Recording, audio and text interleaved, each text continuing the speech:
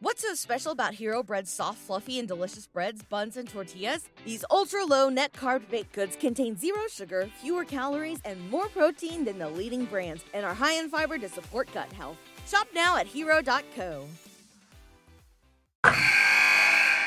Wilson, you sent the game-winning email at the buzzer, avoiding a 4:55 meeting on everyone's calendar. How did you do it? I got a huge assist from Grammarly, an AI writing partner that helped me make my point. And it works everywhere I write. Summarizing a doc only took one click. When everyone uses Grammarly, everything just makes sense. Go to Grammarly.com/podcast to download it for free. That's Grammarly.com/podcast. Easier said, done.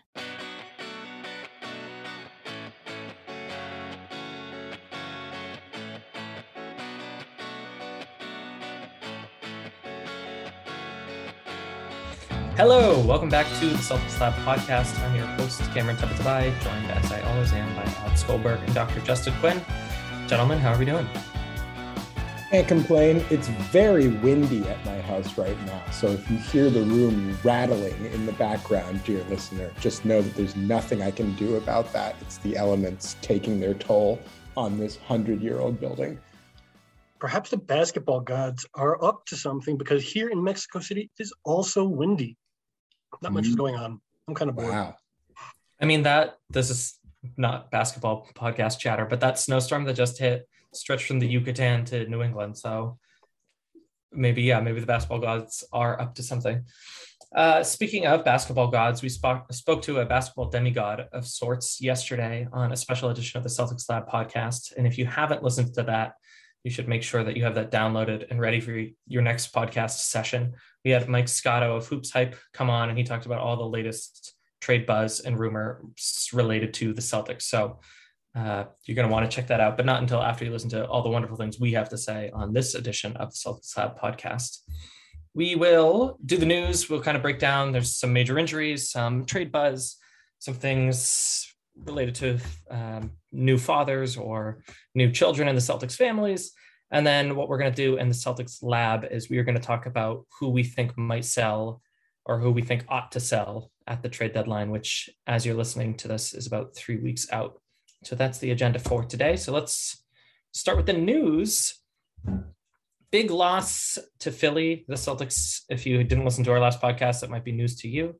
They had an ugly win against the Bulls and a very bizarre win against the Pelicans. Justin, anything we missed yesterday on the pod or anything from that Pelicans game that jumps off the page? Well, it is nice to see them closing out games finally, in games they really had been losing quite often in the first half of the season. But I mean, other than the fact that, Aaron Nesmith really seemed to shake them awake, there wasn't much we haven't seen in lots of other games this season. So, and he might have injured his ankle on that play. Alex, what about you? What'd you see? I mean, the big thing that stands out is that Jason Tatum is really, really, really, really, really good at basketball when he needs to be. And, in watching kind of the highlights of the Pelicans game, there was just nobody on the floor capable of guarding him. I really think Ime Udoka made some comments after the game that I thought were pretty interesting about Brad Stevens having like 10 phone calls after the game about the trade market and what the Celtics are going to be doing on trade market day, when that comes in 3 weeks or so. And I think it just goes to show that, we spent a lot of time talking about the Celtics as possible sellers, and deservedly so. I think their start to the season has been largely disappointing. But for better or worse, the Celtics are above 500 and the Eastern Conference standings are really tight. I don't know. I kind of feel like there's a reasonable case to be made that the Celtics should actually be looking to buy more than that they should be looking to sell heading into the deadline. Jaylen Brown and Jason Tatum are really good. So is Robert Williams. I feel like you can get a good core around this team with a few moves on the fringes. That's a perfect tease for kind of what we'll talk about today and where we're going, is that the East is reasonably wide open, and maybe the Celtics, certainly the eye test makes me want to blow it all up.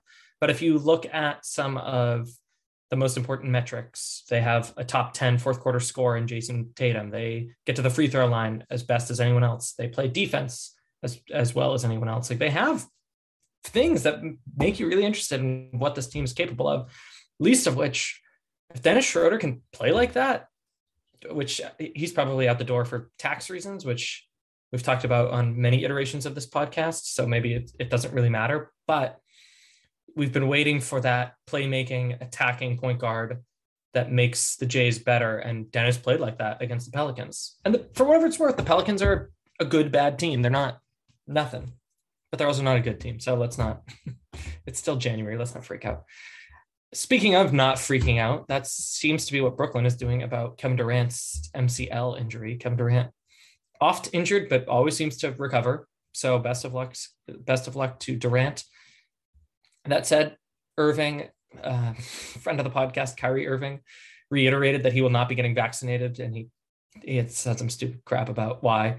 And that team suddenly does not look like a beast. So first of all, again, this reiterates the idea that the East is a little wide open, but it's still probably a little lonely at the top with the Bucks, the Bulls, and the Heat.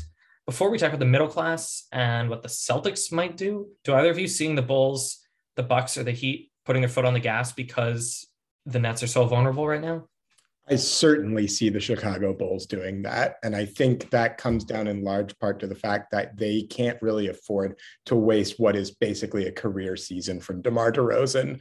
I think that it's reasonable to expect that while DeRozan it looks like that contract is actually going to be a lot better than I thought it was in the offseason. And I am pretty optimistic that DeRozan will continue to age as a quality player.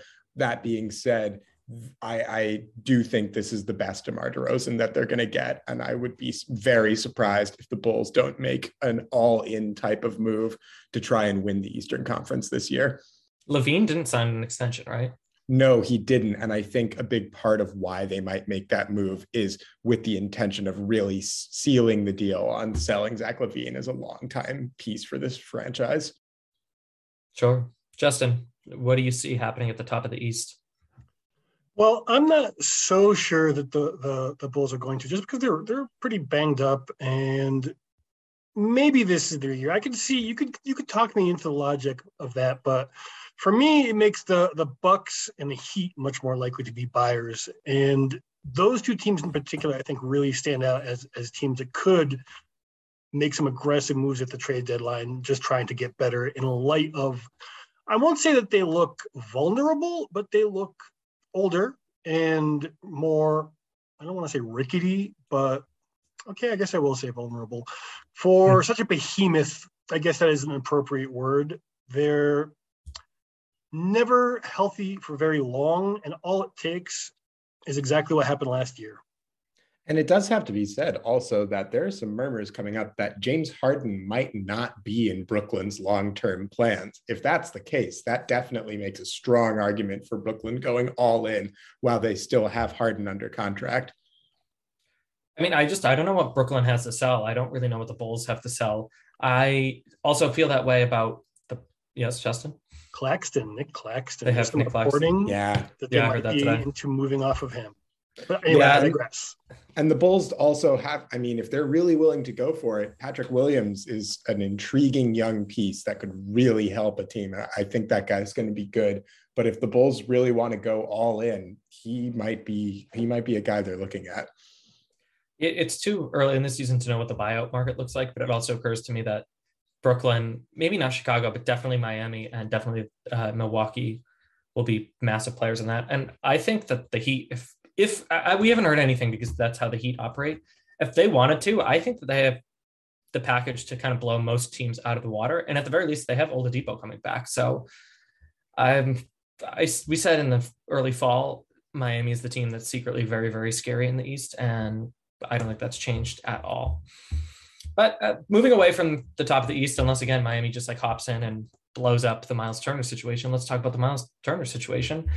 Reporting today that I don't think it's reporting, I think it's just known that he has a stress reaction in his foot, I believe. And so he's going to be sidelined past the deadline. Is that right, Justin?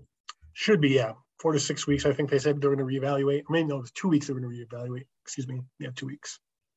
Yeah. Michael Scotto yesterday told us that he thinks that they would want, the Pacers would, at least 2 first-round picks for Turner, which conceivably for an all-defensive player on a team-friendly contract is understandable. But now teams are going to want to do their due diligence. I mean, the ball situation is a unique one, but sometimes trades, I mean, look at what happened with Isaiah Thomas. Like, trading for an injured or an oft-injured player is dangerous. So I have made my feelings on Miles Turner perfectly clear on this wonderful podcast. Do either of you see teams lining up to trade for Turner, or is he now an asset that you really want to stay away from?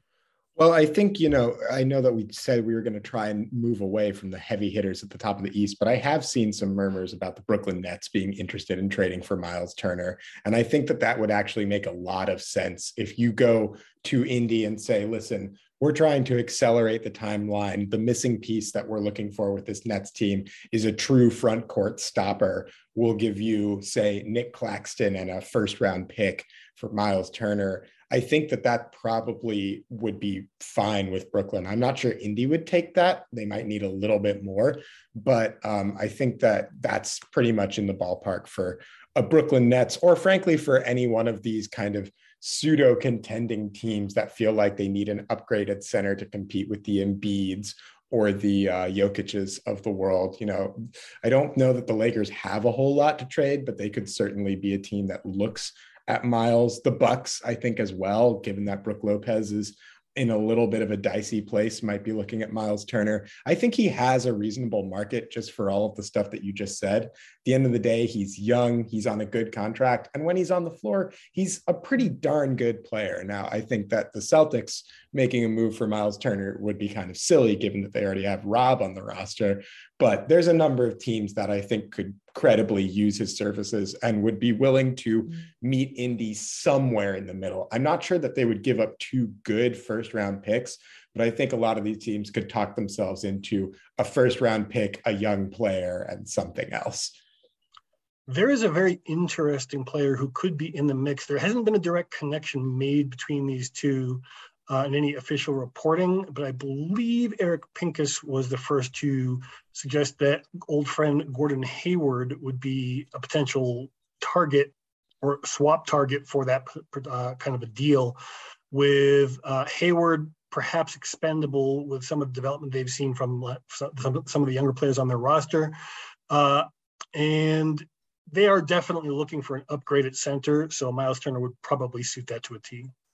I mean, man, Miles Turner and LaMelo Ball pick and roll is a fun thing to think about. I think also part of the problem, Alex, for some of the teams at the top is 17.5 million, whatever it is for Turner, is team friendly, but that's not easy for a bloated salary cap to just come on in. I mean, it's one thing if you're willing to pay the tax, but you have to make a fit. So yeah, that could be a challenge. I really like the Hornets one. And I'm interested in the trade deadline, because this summer isn't a great free agency class, and that could get even worse with a few extensions, like if Harden does resign and things like that. And so then you have teams like the Pacers exercising, I forget who coined the term pre-agency, which is, we don't compete on the open market, but we can start to build our team for next year at the deadline and with those maneuvers. And so I don't think the Pacers can make moves that suddenly, they're knocking on the number 1 seed's door, but I think that they could make some moves that look a lot more like an offseason. And so, yeah. And they certainly can. I mean, Chris Duarte, that guy is going to be good. They have enough good players on that team in Sabonis and Brogdon that it's feasible to think that they only need a few moves around the edges to, at the very least, get back into the Eastern Conference playoff conversation. So I agree. I think they'll be pretty active. And they, for whatever it's worth, they didn't bring in Rick Carlisle to fully tear it down, and this is not a team that likes to fully tear it down. So there's a few other names out there that probably will come up again when we talk about who's selling, players like Karis LeVert or Eric Gordon, Nick Claxton again, or De'Aaron Sharp. Any of those players you want to talk about right now, or should we save them for the lab portion? I do want to briefly touch on Eric Gordon, who it's in an interesting place where Eric Gordon is putting up some pretty good numbers in Houston. And I think there's a lot of contending teams that would like to take a flyer on a player like Eric Gordon. I have to say, though, I would be a little bit worried if I'm a potential Eric Gordon buyer, just for the sheer fact that I don't feel like putting up numbers on the Houston Rockets is a particularly meaningful exercise this year. That team is not good at all. And they have a lot of dudes that put up decent numbers, but they can't win because they don't play defense and they don't have any sort of like reasonable system in place to get those wins. Now I get it. They're a really young team and young teams find it hard to win in the NBA. But if there's a guy that I'm looking at that I think might come up with an offer that looks pretty one-sided at the trade deadline, where a team gives up too much for a guy who subsequently does not perform that well, Eric Gordon would be my prime candidate for that role. So I actually want to talk about a guy. There are these people who I know who are big fans of trading for Buddy Hield. And I kind of see the fit. I like the idea. You know, the rudiments of something that the Celtics need are definitely present. But for me, I'm kind of also worried about that sort of a thing. He's a little older. He's on a not so great team. I don't know that he would be on a great team with the Celtics either, but maybe the synergy might make them one. However, to get a north of 40% shooter on the team, Bryn Forbes is the guy I think I would be looking to, just because it's probably a second round pick and a young prospect, like maybe Romeo Langford at the very most would be what they would be looking for, just so they have somebody who can shoot a little bit and do some stuff on the roster, keep that moving forward as they continue to build that team back up. So. Wow, interesting. I kind of talked myself into Robert Covington the other day driving home from work, and I'm over it, but no. So no, he's washed. I'm sorry to say. So let's bring it back to the Celtics, because this is the Celtics Lab podcast, and there are a few players on the team that continue to impress or continue to be big question marks. I mean, at this point, I think everyone knows that Robert Williams, when he's on the court, he is unbelievable. And I think increasingly he's able to stay on the court. He's missed time here and there this season, but some of it's been personal reasons or COVID. Anything we need to say about the Time Lord right now? I mean, congratulations on the birth of Hendrix Rome Williams, unbelievable name. Great. Although name. Robert Williams IV was out there, and it'd be kind of cool. Anyways, anything on the Time Lord that hasn't been said? Just the only thing. Oh, sorry. Go ahead, Justin. Two more games before he misses that bonus. Oh, I know. Don't listen to me. That's next season. Mm-hmm. Well, if this was next season, he could only miss 2 more games, but that doesn't happen until it kicks in. So no more kids. No more kids, Rob. What I will say about Robert Williams is that as the season has progressed, I think it's become increasingly less likely that Brad Stevens and the Celtics are interested in moving on from Robert Williams. I would be absolutely stunned if he's in any action at the trade deadline, given how well he's played and how integral he's become for the Celtics front court. The only scenario where I could see Rob being moved is as part of a blockbuster deal for an established star, one which I really don't think is out there for the Celtics at the deadline. Now, maybe Ben Simmons, but I just don't see it, not at the deadline. And I would be frankly surprised if Philly trades Ben Simmons to the Celtics in the first place, just given the kind of Eastern Conference rivalry that they're going up against. I would be pretty surprised. So I'm saying that Rob is going to make it through the Celtics trade deadline almost for sure. Woj agrees with you. And I'll just say, it occurs to me that we just spent 5 seasons saying the Celtics are so close, but they really need a center at the 5 spot, like a pure 5 spot to get them over the hump.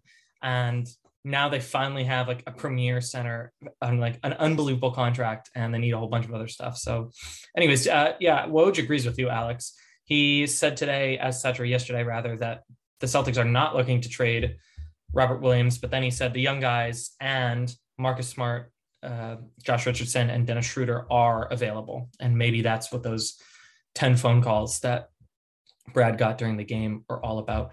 Alex, you really believe that this stretch underscores how much this team needs Smart. Tell us more about that, and if it would be a mistake to trade him. Well, I think you can just kind of see it with their on the floor product. Now, I want to give Schroeder some credit. I've definitely been kind of maligning him on the pod as of late, and I want to give him some credit. He played really well last night. I don't think that we should take too much stock in beating up on the Pelicans, who are a truly miserable team at this juncture, I feel like. Maybe I disagree with you there, Cam, but I think that, what particularly in looking in the game against Philly, in the loss, we had a couple of losses. I mean, the Celtics have actually played pretty well lately, 5 of 6, but we've had a couple of losses where Smart has been out, where the team has just looked totally disjointed, like they really don't have much of a plan in offense other than give the ball to Tatum and hope he figures it out. Smart, I think, is an important player for this team in terms of making the extra pass or just kind of getting into the post and giving them a safety release valve if a play breaks down. I think those are really valuable things for this offense. And, it has to be said over and over again, and I don't know why it is exactly that he keeps on getting overlooked, but Marcus Smart is, to this day, continues to be one of the premier defensive players in the NBA. I mean, he is just an outright crazy perimeter defender. If you look at the advanced numbers, if you look at kind of how players fare when he's pressuring them, he is a truly phenomenal defensive piece. I have to say, I am probably a little more open to at least hearing out what there is for Marcus Smart than I have been in the past, just because of the way this season has gone and the fact that Marcus is realistically one of our most tradable players.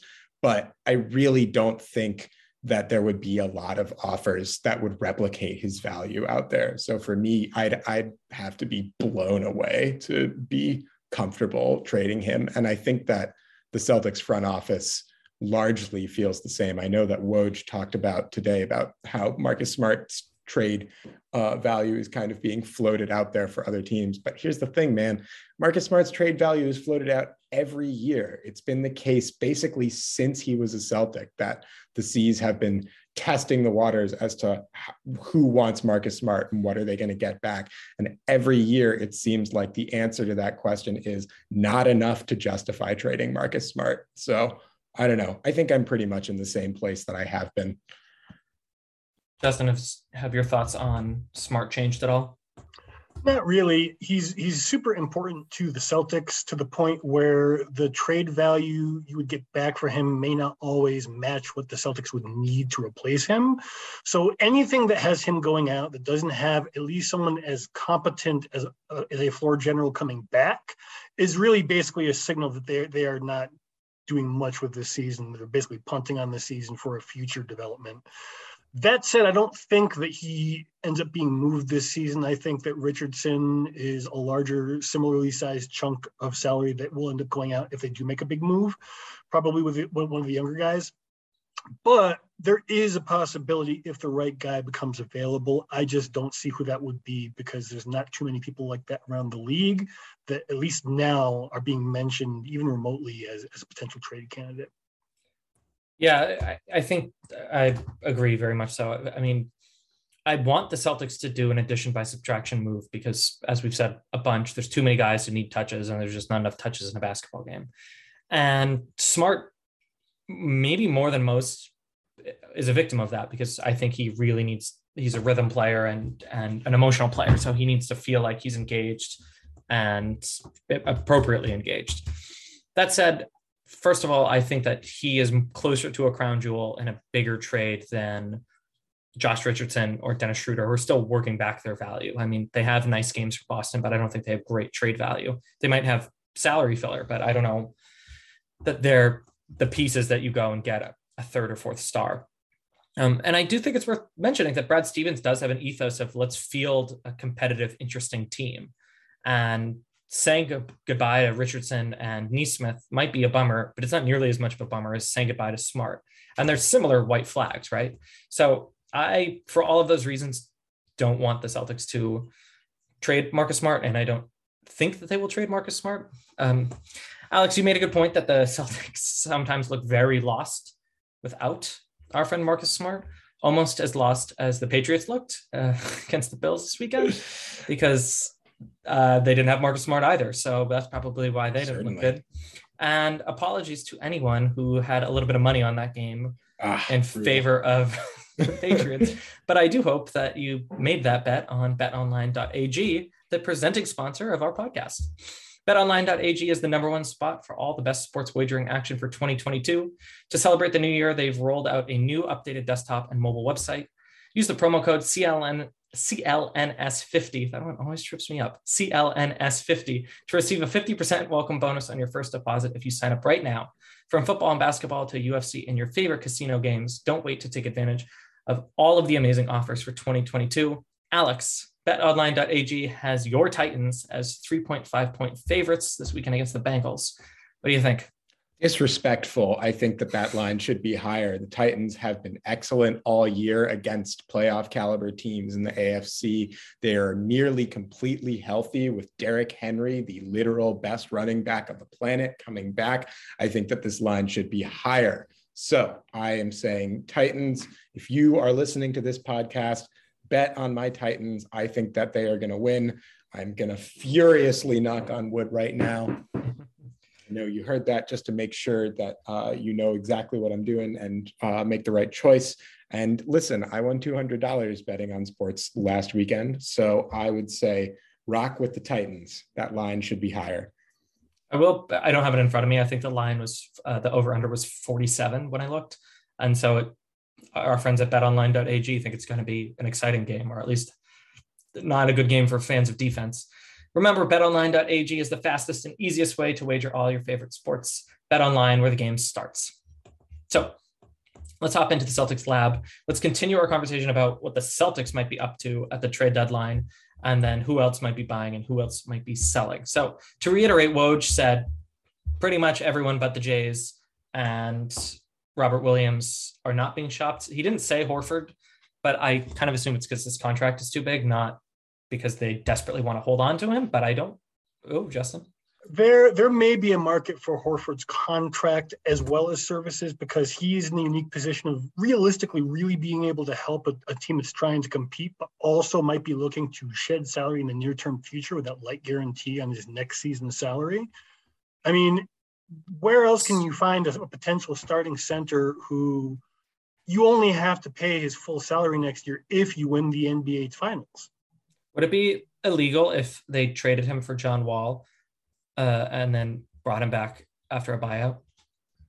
I don't think so, but I'd have to check. Okay. I mean, I don't want to pay John Wall salary. No, Cam, what are you doing? Why are you putting that into the universe? And, for what it's worth, I do think that there is something to the idea that Horford is still recovering from his bout with COVID. It might be worth keeping him around just to see if that continues to trend up, because Al was really good at the beginning of the season before he got COVID, and then has subsequently struggled since. So we'll see.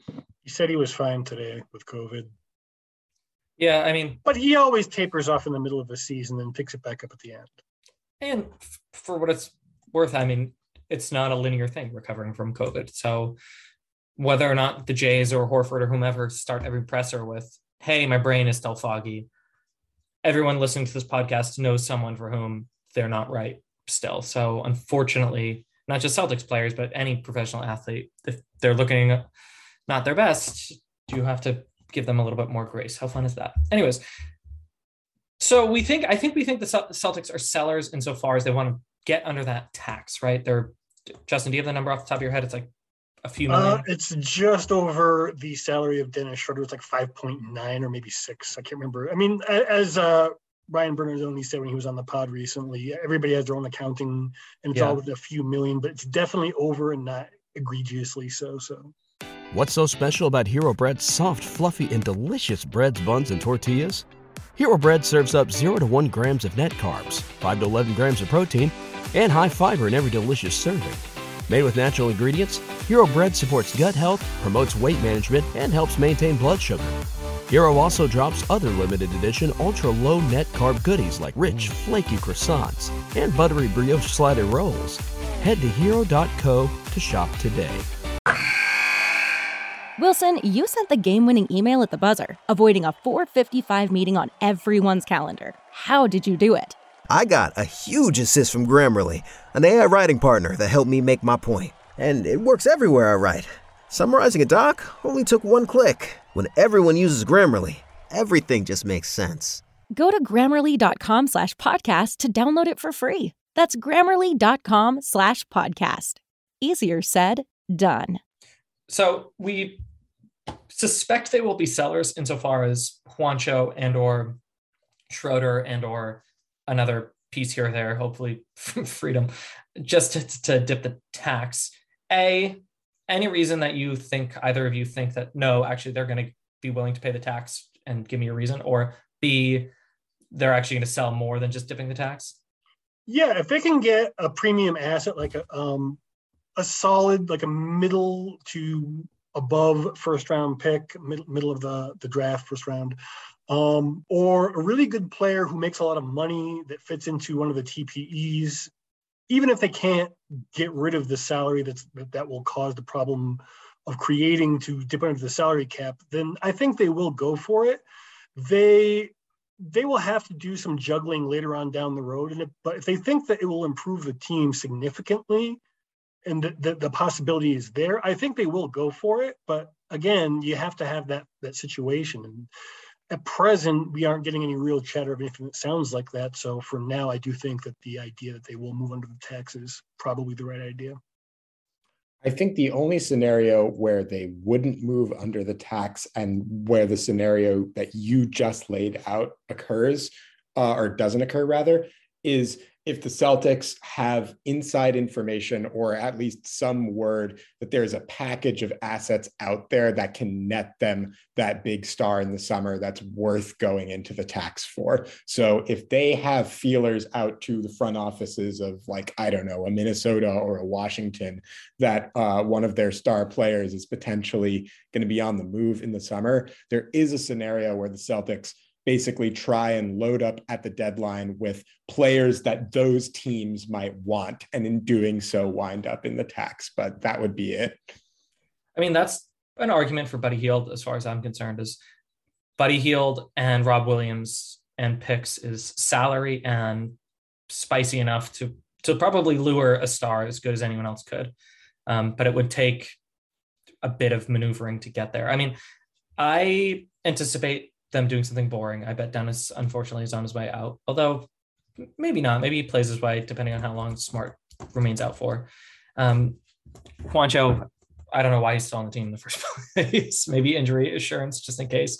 I liked Juancho, the signing, but... I think he's a good locker room guy by all accounts. Udoka clearly didn't like the signing. Unguaranteed $7 million salary next season is why he's on the team. Right. So, no, I mean, still on the team. Why they haven't traded him to put this tax thing together. Yeah, no, I'm with you. Yeah, so I suspect that they will be light sellers. I don't think that there's any reason for them to not go to the play-in tournament and mess around. I also don't know that there is a move out there that takes them into the conference final conversation necessarily. However, as we will discuss in just a moment, and we've said all season long, there's all these dominoes out there. There's all these teams that look itchy or look prime for imploding or exploding or some sort of ploding.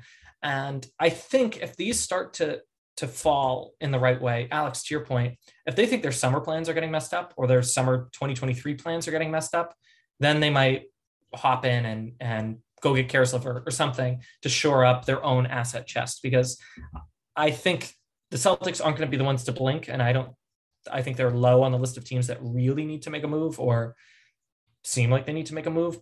But I think that if this becomes a busy deadline, we might see Boston hop in, if only to shore up its own asset defenses moving forward. So that feels like a good table setter. Alex, we missed you yesterday. Any thoughts on the Jeff Green or the Jalen Smith rumors? The Jeff Green rumor seems like it's a rumor that maybe was thrown out there with the intention of trying to steal Jeff Green for nothing, something which Denver is not particularly interested in. So I would be pretty surprised if that happens. I think that the value calculus is not quite there, right? Denver clearly wants a real asset for Jeff Green. They think of him as a valuable player who they might even re-sign this summer. And it's hard to argue with that, given that he's been pretty important to keeping Denver afloat. So they're going to want a real asset back. And I just don't think that the Celtics are going to be a team that can really afford to give up a meaningful asset to go get Jeff Green. So that one I'm not quite so sure about. I think that might be just Brad Stevens floating a name out there to kind of get things moving. The Jalen Smith one, I am actually pretty interested in. So obviously there's some weird stuff going on there with Phoenix declining his rookie option, which is really weird and kind of unprecedented. Why would you want to give up effectively control of a potentially good top 10 draft pick young player for another year? And I mean, I guess the only answer I can think of is if Robert Sarver is trying to trim around the margins with the intention of re-signing DeAndre Ayton to a big deal as cheaply as possible. But regardless, I do think Jalen Smith's availability is pretty interesting, especially for a team like the Celtics that is kind of looking to thread the needle of getting good players who also fit the timeline of Jaylen Brown and Jason Tatum. I think Jalen Smith is definitely a little raw, and I don't really envision him as being like a true starting caliber center anytime soon. But I think as a small ball 5, plug and play 4, he's got some interesting tools. He's not a bad shooter. He's really long. He's pretty bouncy. He definitely still is raw and needs to kind of learn the finer aspects of the game. But taking a flyer on Jalen Smith strikes me as a move that a number of smarter teams would be looking at if he's available. There's some concern that they wouldn't be able to re-sign him because of the things you mentioned. But if you are going along the route that is the suggestion of Jake Fisher of Bleacher Report, and that Schroeder would be the offer, Dennis Schroeder, because you aren't re-signing him almost certainly either, then I could definitely see, like, I mean, even if he leaves, you really haven't lost anything you weren't going to lose anyway, other than maybe potentially a second rounder, which for the gamble, I think it's a pretty acceptable risk. And these rumors or the speculation fits into this paradigm that we've talked about a few times of hitting singles, which is something Brad talked about to Jay King of The Athletic recently. He said, this is my Brad Stevens impression. And every decision that we make, the question we have to ask is, does this make sense? Is this one deal to give us the best chance to be in the mix to compete for a banner? That's it. That's the driving force in each one. So each deal would be its own separate entity in that, but at the same time, that's the North Star, which is a little bit of GM nothing speak, but it does tip Stevens' hands, which is he's not, gritting ear to ear saying like we're one big move away, nor is he closed-lipped. I mean, I think he is thinking about tinkering. And so that's why we're not getting Bradley Beal and Karl-Anthony Towns rumors. We're getting Jeff Green and Jalen Smith rumors. So before we really talk about the landscape of the NBA, who's selling and who's buying, I mean, again, this is a Celtics podcast. Let's quickly identify the things that we want the Celtics to shop for singles for. So what's a pain point for this Celtics team that tax mumbo jumbo notwithstanding, hive mind, galaxy brain trying to get in line for Bradley Beal notwithstanding, what's something that between now and 3 weeks from now, the Celtics should prioritize and might go out and hit a single around? 3 and D wing is what they should prioritize, Cam. Above all else, the Celtics need some dudes who can punish offensively off the ball, who don't need a ton of dribble moves or who don't need the ball in their hands constantly to score, and who can hit an open 3 to unclog what is at times the worst space offense in the entire league. It really does look like that. No, I think the big move that the Celtics should be looking for is a guy who can hit a 3 and also stay on the floor defensively. Because right now they have some guys who can hit 3s, but they can't defend. And they have some guys who can defend, but they can't hit 3s. The Celtics need a guy who can do both. To the suggestion earlier about Buddy Hield, I have long been a Buddy Hield fan. I would be pretty happy if the Celtics traded for him. Obviously, I don't want them to give up one of their core guys to do so, but I think that he would fit really well with Jason Tatum and Jaylen Brown.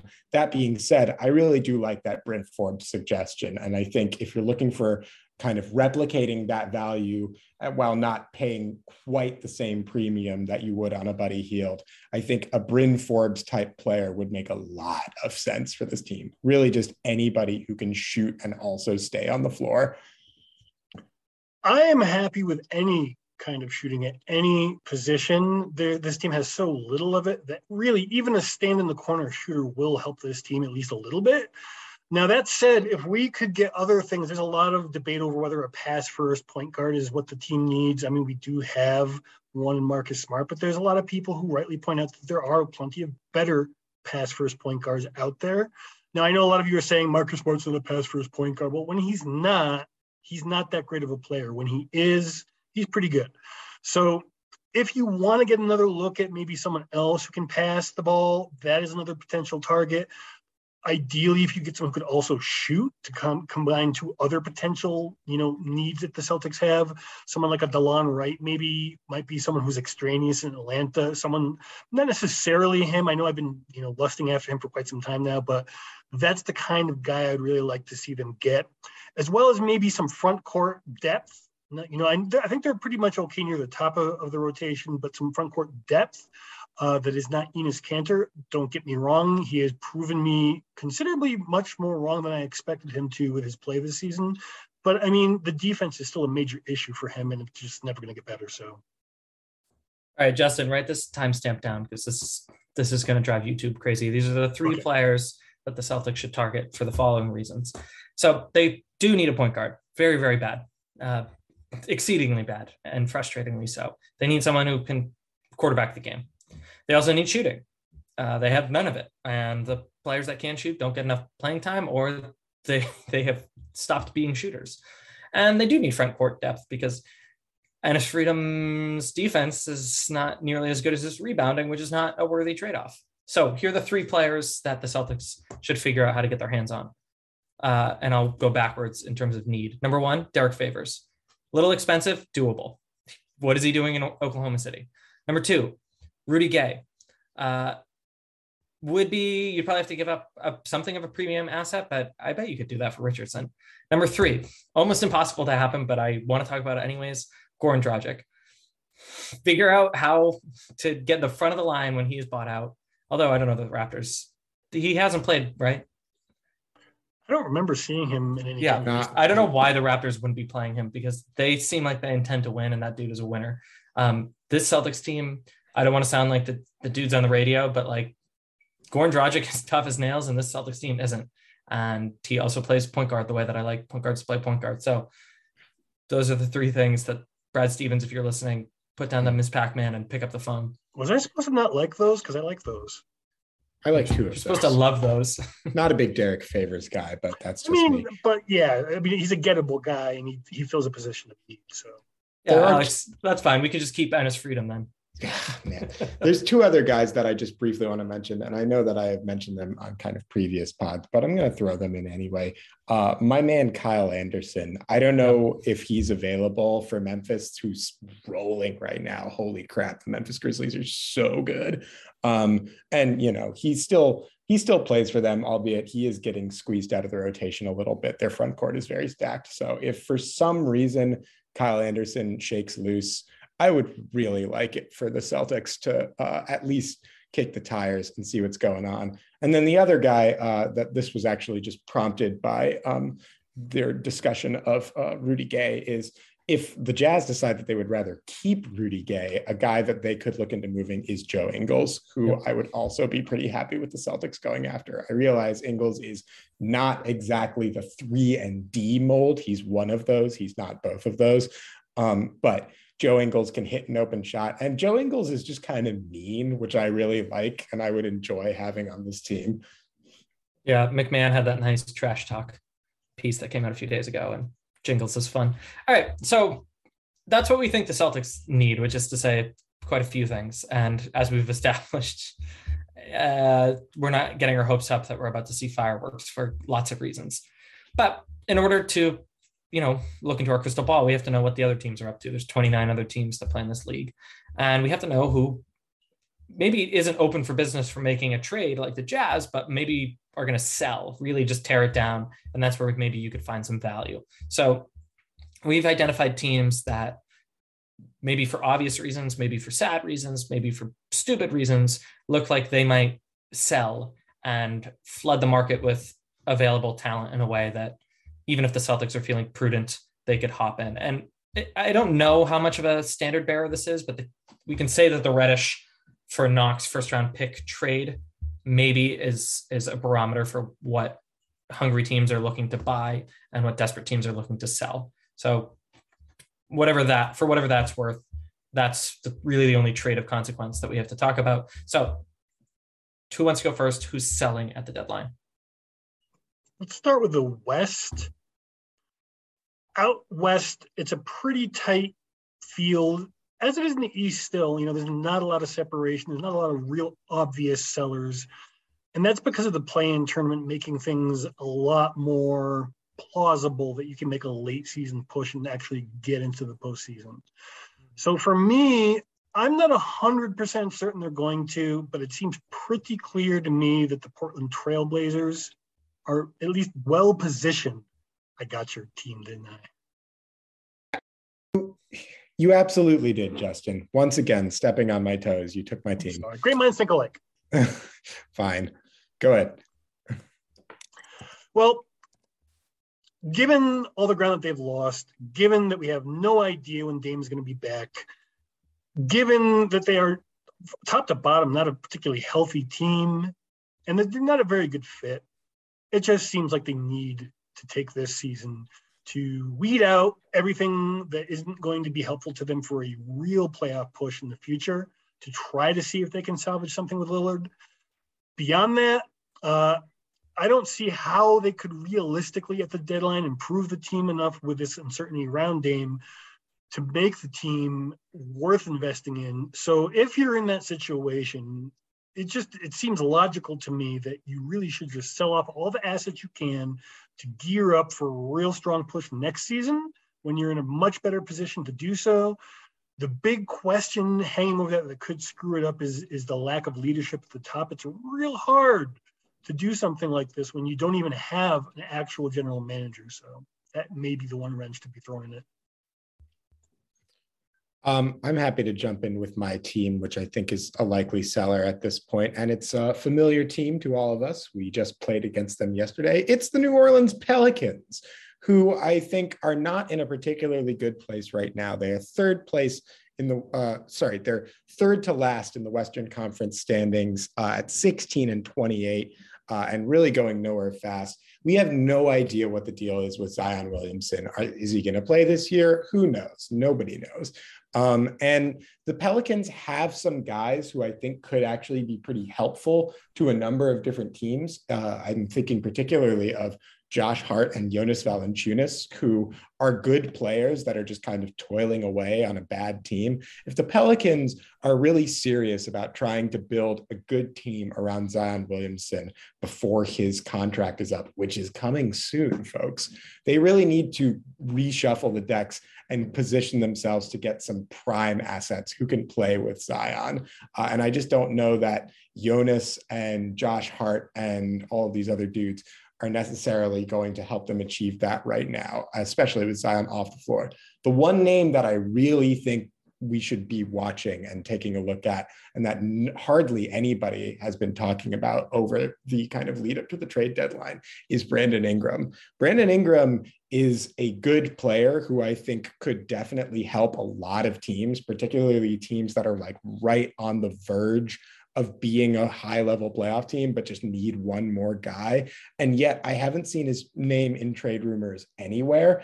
And I have to say, I don't think he's a particularly great fit with Zion Williamson. Brandon Ingram is a guy who needs the ball a lot to be as his most productive self. And as we discovered last year, Zion Williamson actually makes the most sense as a kind of pseudo point guard who can run the break, a point Zion, almost in the mold of like a more athletic Jokic. And I think that at a certain point, the Pelicans are going to have to realize that that's not really a workable strategy for the kind of team that they want to construct. They should be looking to get some dudes who can really spread the floor and shoot and move off the ball. And I think they should be looking to get a point guard, who, ironically, a point guard a lot like Drew Holiday, who can kind of switch around and guard some of the best perimeter players on the other team. So I don't know that Brandon Ingram is necessarily the best long-term fit for this squad. And I'm pretty surprised that we're not hearing his name more as the trade deadline approaches. Yeah, the God bless the Pelicans. What a disaster.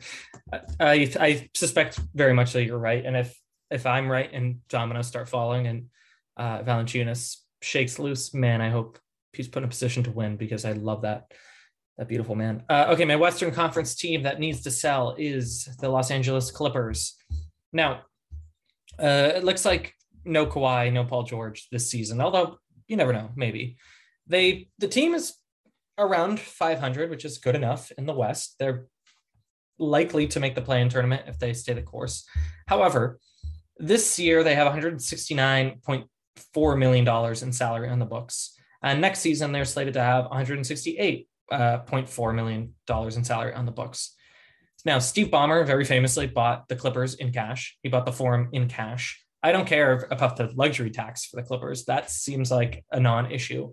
However, actually repositioning the team when you have a lot of salary obligations can be really hard. And I do think that the Clippers would be smart to do kind of a stealth tank, sell off some big pieces. It's fine if they make the play-in tournament or not, but if they can open up their books a little bit for next season or pare down some of their bigger contracts into slightly more manageable chunks, that could be really interesting. So Eric Bledsoe makes 19.4. Marcus Morris makes 16.4. Those are big numbers that maybe you hold on to because you want to use it to angle a big fish, or maybe you get off your books to get a little bit of breathing room. So those could be really interesting. And then Reggie Jackson, or I guess they're not going to trade Terrence Mann, but maybe if the right offer comes along. I think there are players on this roster that if the Clippers are feeling scrappy, they could consider, really flipping the switch a little bit, because some of their salaries are quite imposing and some of their salaries are quite movable. I mean, I said in our chat, Justice Winslow tickles my fancy a little bit. So I think the Clippers will be sellers, whether it's big time sellers or piece by piece sellers. I don't know yet, but I can't imagine, especially given today's news, that this Clippers roster sticks around much longer. I want to add to, we've mentioned it before, but Eric Bledsoe has only a $4 million roughly guarantee on his next season's salary. So for a team that's looking to clear the books in the future, he could be a particularly valuable trade asset for that reason. Oh, I'm glad you pointed that out. I was reading next year's salaries for Bledsoe and Morris, but they're roughly the same numbers, but good to know. Yeah, non-guaranteed for the next year. All right, to the Eastern Conference. Justin, you want to go? So this might piss a lot of people off. I think the Celtics should be sellers. Yeah, what the hell? That's not the game. No, I know it's not, but I think they should. And hear me out. I don't want to watch a terrible team. I know you don't want to watch a terrible team, but what I do want to watch is a title contention team, right? And they don't have the premium assets, right? And if you combine enough assets, sometimes you can convince a team that that's still good enough. I mean, we've seen some of the everything but the kitchen sink deals for like James Harden to the Brooklyn Nets for an example of that kind of a thing.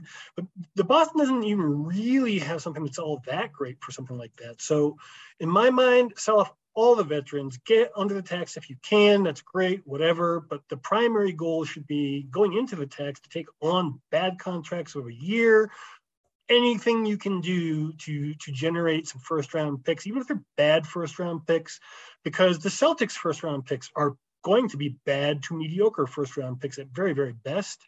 And that's, to me, the only way you're going to get yourself in a position to move the franchise to where you want it to go, given what the team has.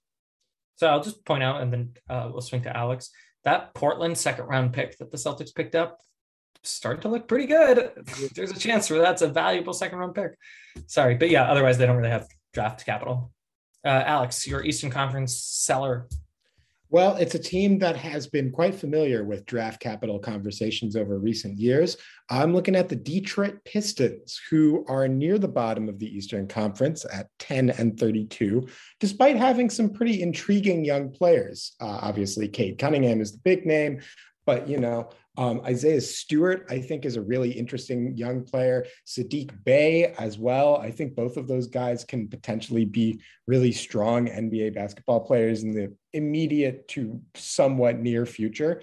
And so I think that for the Pistons, and I know that, they haven't fielded a competitive team in a while, so it's probably not exactly thrilling to Pistons fans to hear this, but I do think that they have some fat that they can kind of trim around the edges of their roster, since they're clearly not going anywhere this year. That can ultimately help them to be in a position to build around their young core a little bit more effectively. Jeremy Grant is the big one. A lot of teams have been inquiring about his services, and he's on a pretty good deal. He's a good player. He clearly is a guy who, Zach Lowe has kind of mentioned this a couple of times. He's a guy who is probably too good for, being a just role player, but not quite good enough to be a high-end franchise cornerstone star. And I think there's a lot of teams that could use him as, in some ways, he's kind of like the prototype that Mikal Bridges ultimately became. And I think a lot of teams could use that. So I'm keeping my eye on the Pistons, who I think have a nice combination of guys that they could move. I also think Kelly Olynyk is a guy who could be on the move. Kelly can still shoot. He still runs around and does Kelly Olynyk things. And, I think that they have some players, if they really want to get crazy, I know that they just drafted this guy, but I feel like I'm still a believer in Killian Hayes. I don't necessarily know that he's going to be the guy who makes the most sense in Detroit, particularly as Cade increasingly takes over ball handling duties there. But the Pistons could be kind of frisky, and they could particularly position themselves well to have some nice ammo heading into the draft this year, where they will certainly be at the near top of the lottery. My seller is the Nets. They should sell Kyrie Irving because that dude is a menace. No, I have a real answer. But before I give my real answer, I want to ask our humble listeners who are, if they are still listening, to go to iTunes or Spotify and rate and subscribe to this podcast. It would make a big, big difference to us. And also I want to thank our sponsor, betonline.ag. Use the promo code CLNS50 to get a little bonus if you sign up. Okay. And what a wait that was worth, because here's my team, the Orlando Magic. Whoa. The Orlando Magic have some frisky players, and they're going nowhere fast. Gary Harris is on an expiring contract. It's an expensive $21 million contract, but I like Gary Harris. You could really talk yourself into Terrence Ross, Mo Bamba. Timothy Mozgov is still on their books at $5.5 million. So that's pretty crazy to me, but I don't think you should trade for that. Robin Lopez, if he's not traded, I'm sure he will be bought out. He should be playing somewhere that's not Disney World, even though he has a property in Disney. So yeah, there's a few players on the Magic team. Yes, they have some fun players like Mo Wagner and each one more. Please, someone rescue each one more. But yeah, the Magic have some frisky players. Maybe they can turn it around in a season or two, but they're going nowhere fast. And while I'm riffing, the DeVos family, screw you. I hate you so much. And I hope bad things happen to you for the rest of your lives. But I also hope that you wisely sell off some of your assets at the trade deadline. So the seller from the East that I am looking at is the Magic. Anything we missed? All right, DeVos family, you heard it here first. Not a fan of you. Thanks everyone else for listening. And please like and subscribe. It goes a long way. See you next week.